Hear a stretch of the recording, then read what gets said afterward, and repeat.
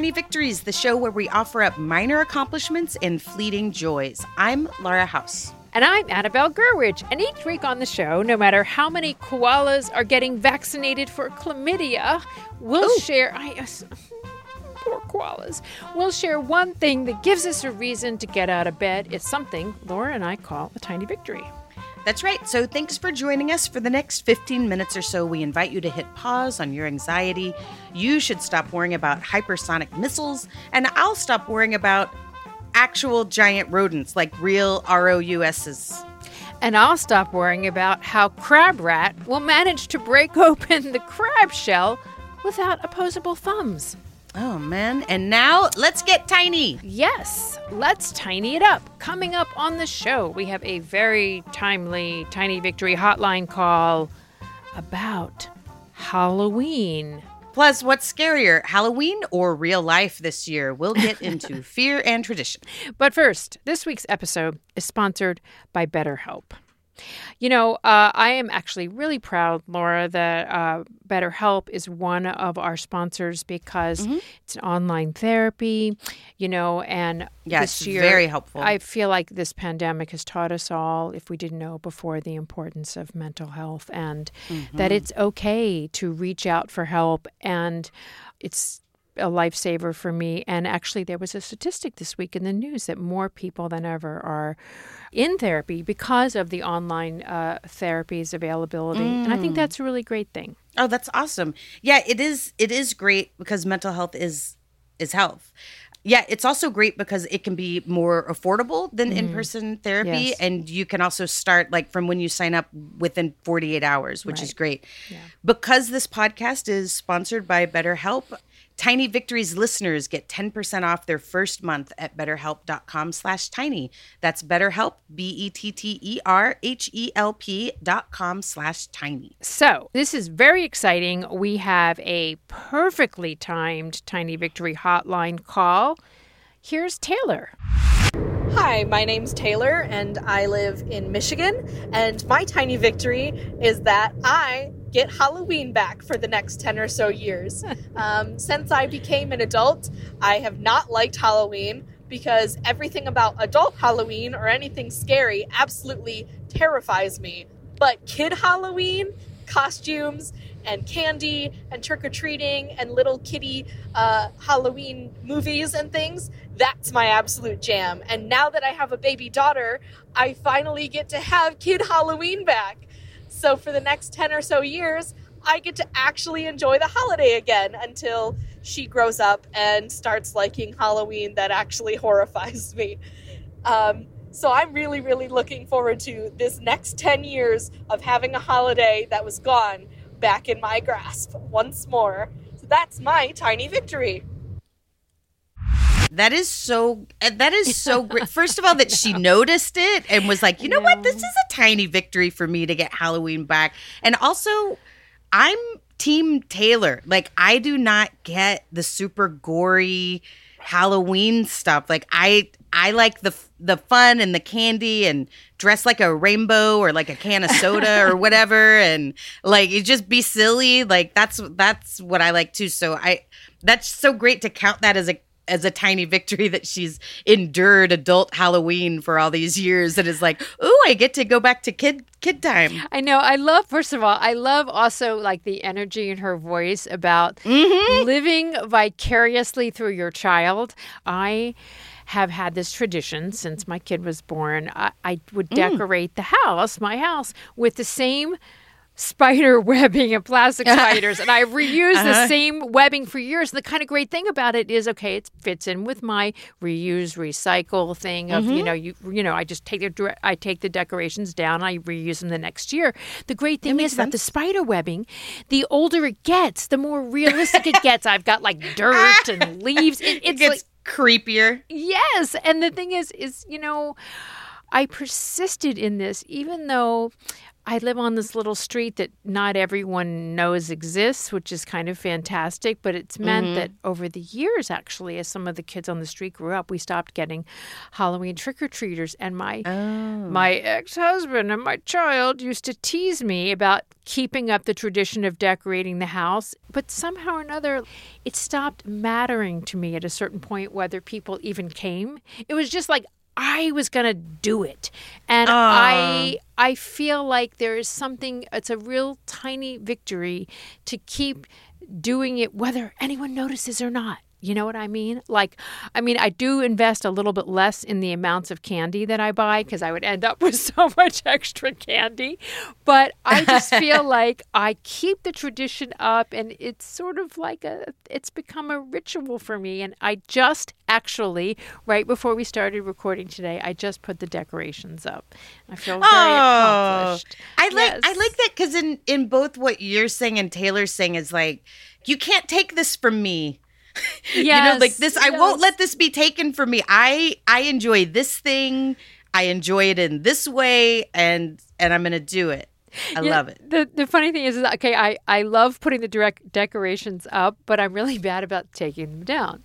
Oh, yeah, it's the worst part. So everyone in my neighborhood teases me about this, and last year it really went on. So it was January, and I still Annabelle, they can't be up through Christmas. Your Halloween, you can't. You still had like a Christmas witch in the yard or something. Well, one day I'm looking out the window and I see my neighbors are taking the decorations down. Oh my gosh, that's so embarrassing. I can't. They're like, poor Annabelle. I'll take down the scarecrow for her. They were like, oh, we thought you were out of town. We thought you moved, maybe.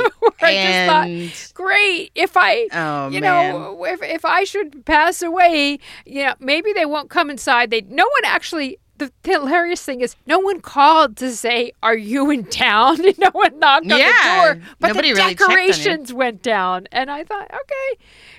People maybe, people have their priorities and, don't want to bring the price of the houses down in the neighborhood. But it just so cracked me up that I was like, wow, I guess I really let it go too long this year. That's hilarious. That's the great thing about Nightmare Before Christmas. You can just lean into that and be like, no, that's my Nightmare Before Christmas. I just started blending, it's Christmasween, I guess. Oh, and just by the way, I want to give a shout out to Taylor for not only calling, but also to say, when my kid was little, when Ezra was little, there's always the parents that will do like, I made my kid into a piece of sushi, or like someone who gets so inventive and just like, don't get into it. I just want to caution all the like new parents out there. Heads up, Taylor. Like, just you do not have to hand make a costume. I'm not crafty. I loved putting my kid, before they could speak, into a costume like a pumpkin or like the Cowardly Lion. Just store-bought is fine, or, just you do not have to get into the competition. And don't feel bad when, the people have the really, truly inventive costumes. You don't have to get into that competition. Don't go down that road. Okay. We're going to take a quick break so you can hear from another show on the Maximum Fun Network. And when we come back, we're going to talk about the redemptiveness of being a scaredy cat.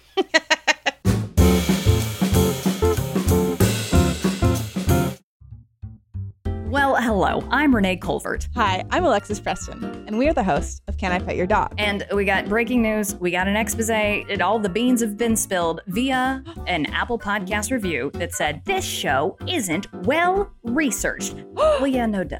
Of course it's not. Not since the day we started has it been well researched. Guessing and anthropomorphizing dogs is what we do. The Can I Pet Your Dog promise is that we will never do more than 10 seconds of research before telling you excitedly about any dog we see. I'm going to come at you with top 10 enthusiasm, minimal facts. We're here for a good time, not an educated time. So if you love dogs and you don't love research, well, you know what? Come on in to Can I Pet Your Dog podcast every Tuesday on Maximum Fun Network.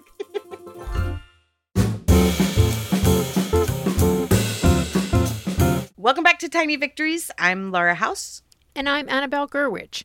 So, Laura, let's talk about what being scared can actually do for you. I have read the research that like fear can be helpful because you're experiencing fear in like a safe place in a haunted house or a scary movie or whatever. But like, I'm not on board. I've had enough of that. So I don't like the horror porn films like where there's just like slasher stuff, but I love a scary movie, except for that one movie, what's actually a series where the doll Annabelle is haunted. I'll never live that down. It's like, why do they have to do that? Why do they have to have the doll be Annabelle? But Also, bad news for everybody named Chucky. Yeah, I know. When they pick out a name that suddenly becomes associated with like something horror, that's a little upsetting. But okay, so I love that. I love a scare.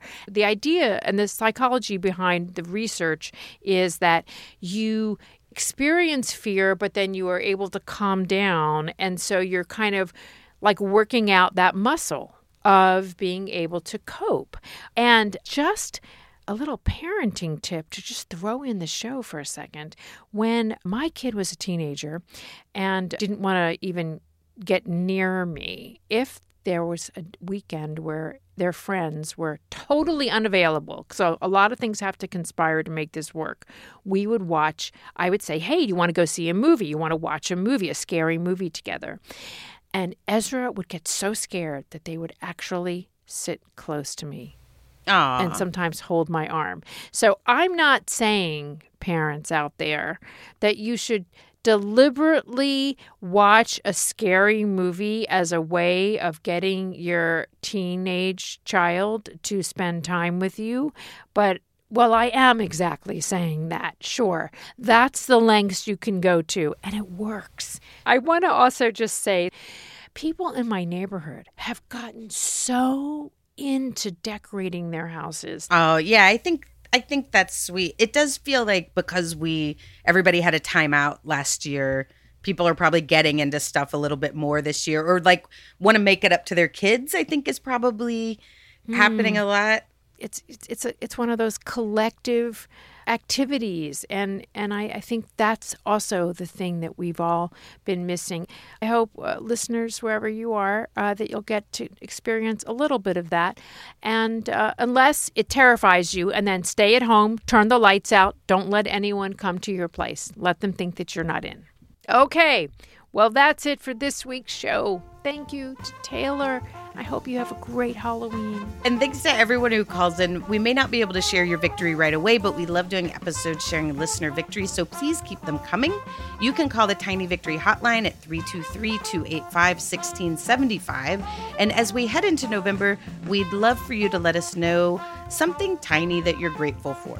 And you can also record your Tiny Victory on the voice memo app of your choice. Email us the audio. Our email is tinyvictories@MaximumFun.org. Help us get the word out about the show, won't you? Please tell your friends, your family, or any witch you meet haunting the woods near you, and let them know about the show. Another way you can help out is by leaving a 5-star rating on Apple Podcasts and writing a review. Be sure to follow us on social media. Our show handle is @GetTinyPod on both Instagram and Twitter. And to follow us individually on Twitter, you can follow me at La Gurwitch. And don't forget, witch in Gurwitch is spelled like a Halloween witch. My handle is @I'm Laura House. Thanks to Brian Swartz for our theme music. Our producer is Laura Swisher. We'll see you next week. In the meantime, may you have more victories that are treats, not tricks. This is a production of Maximum Fun.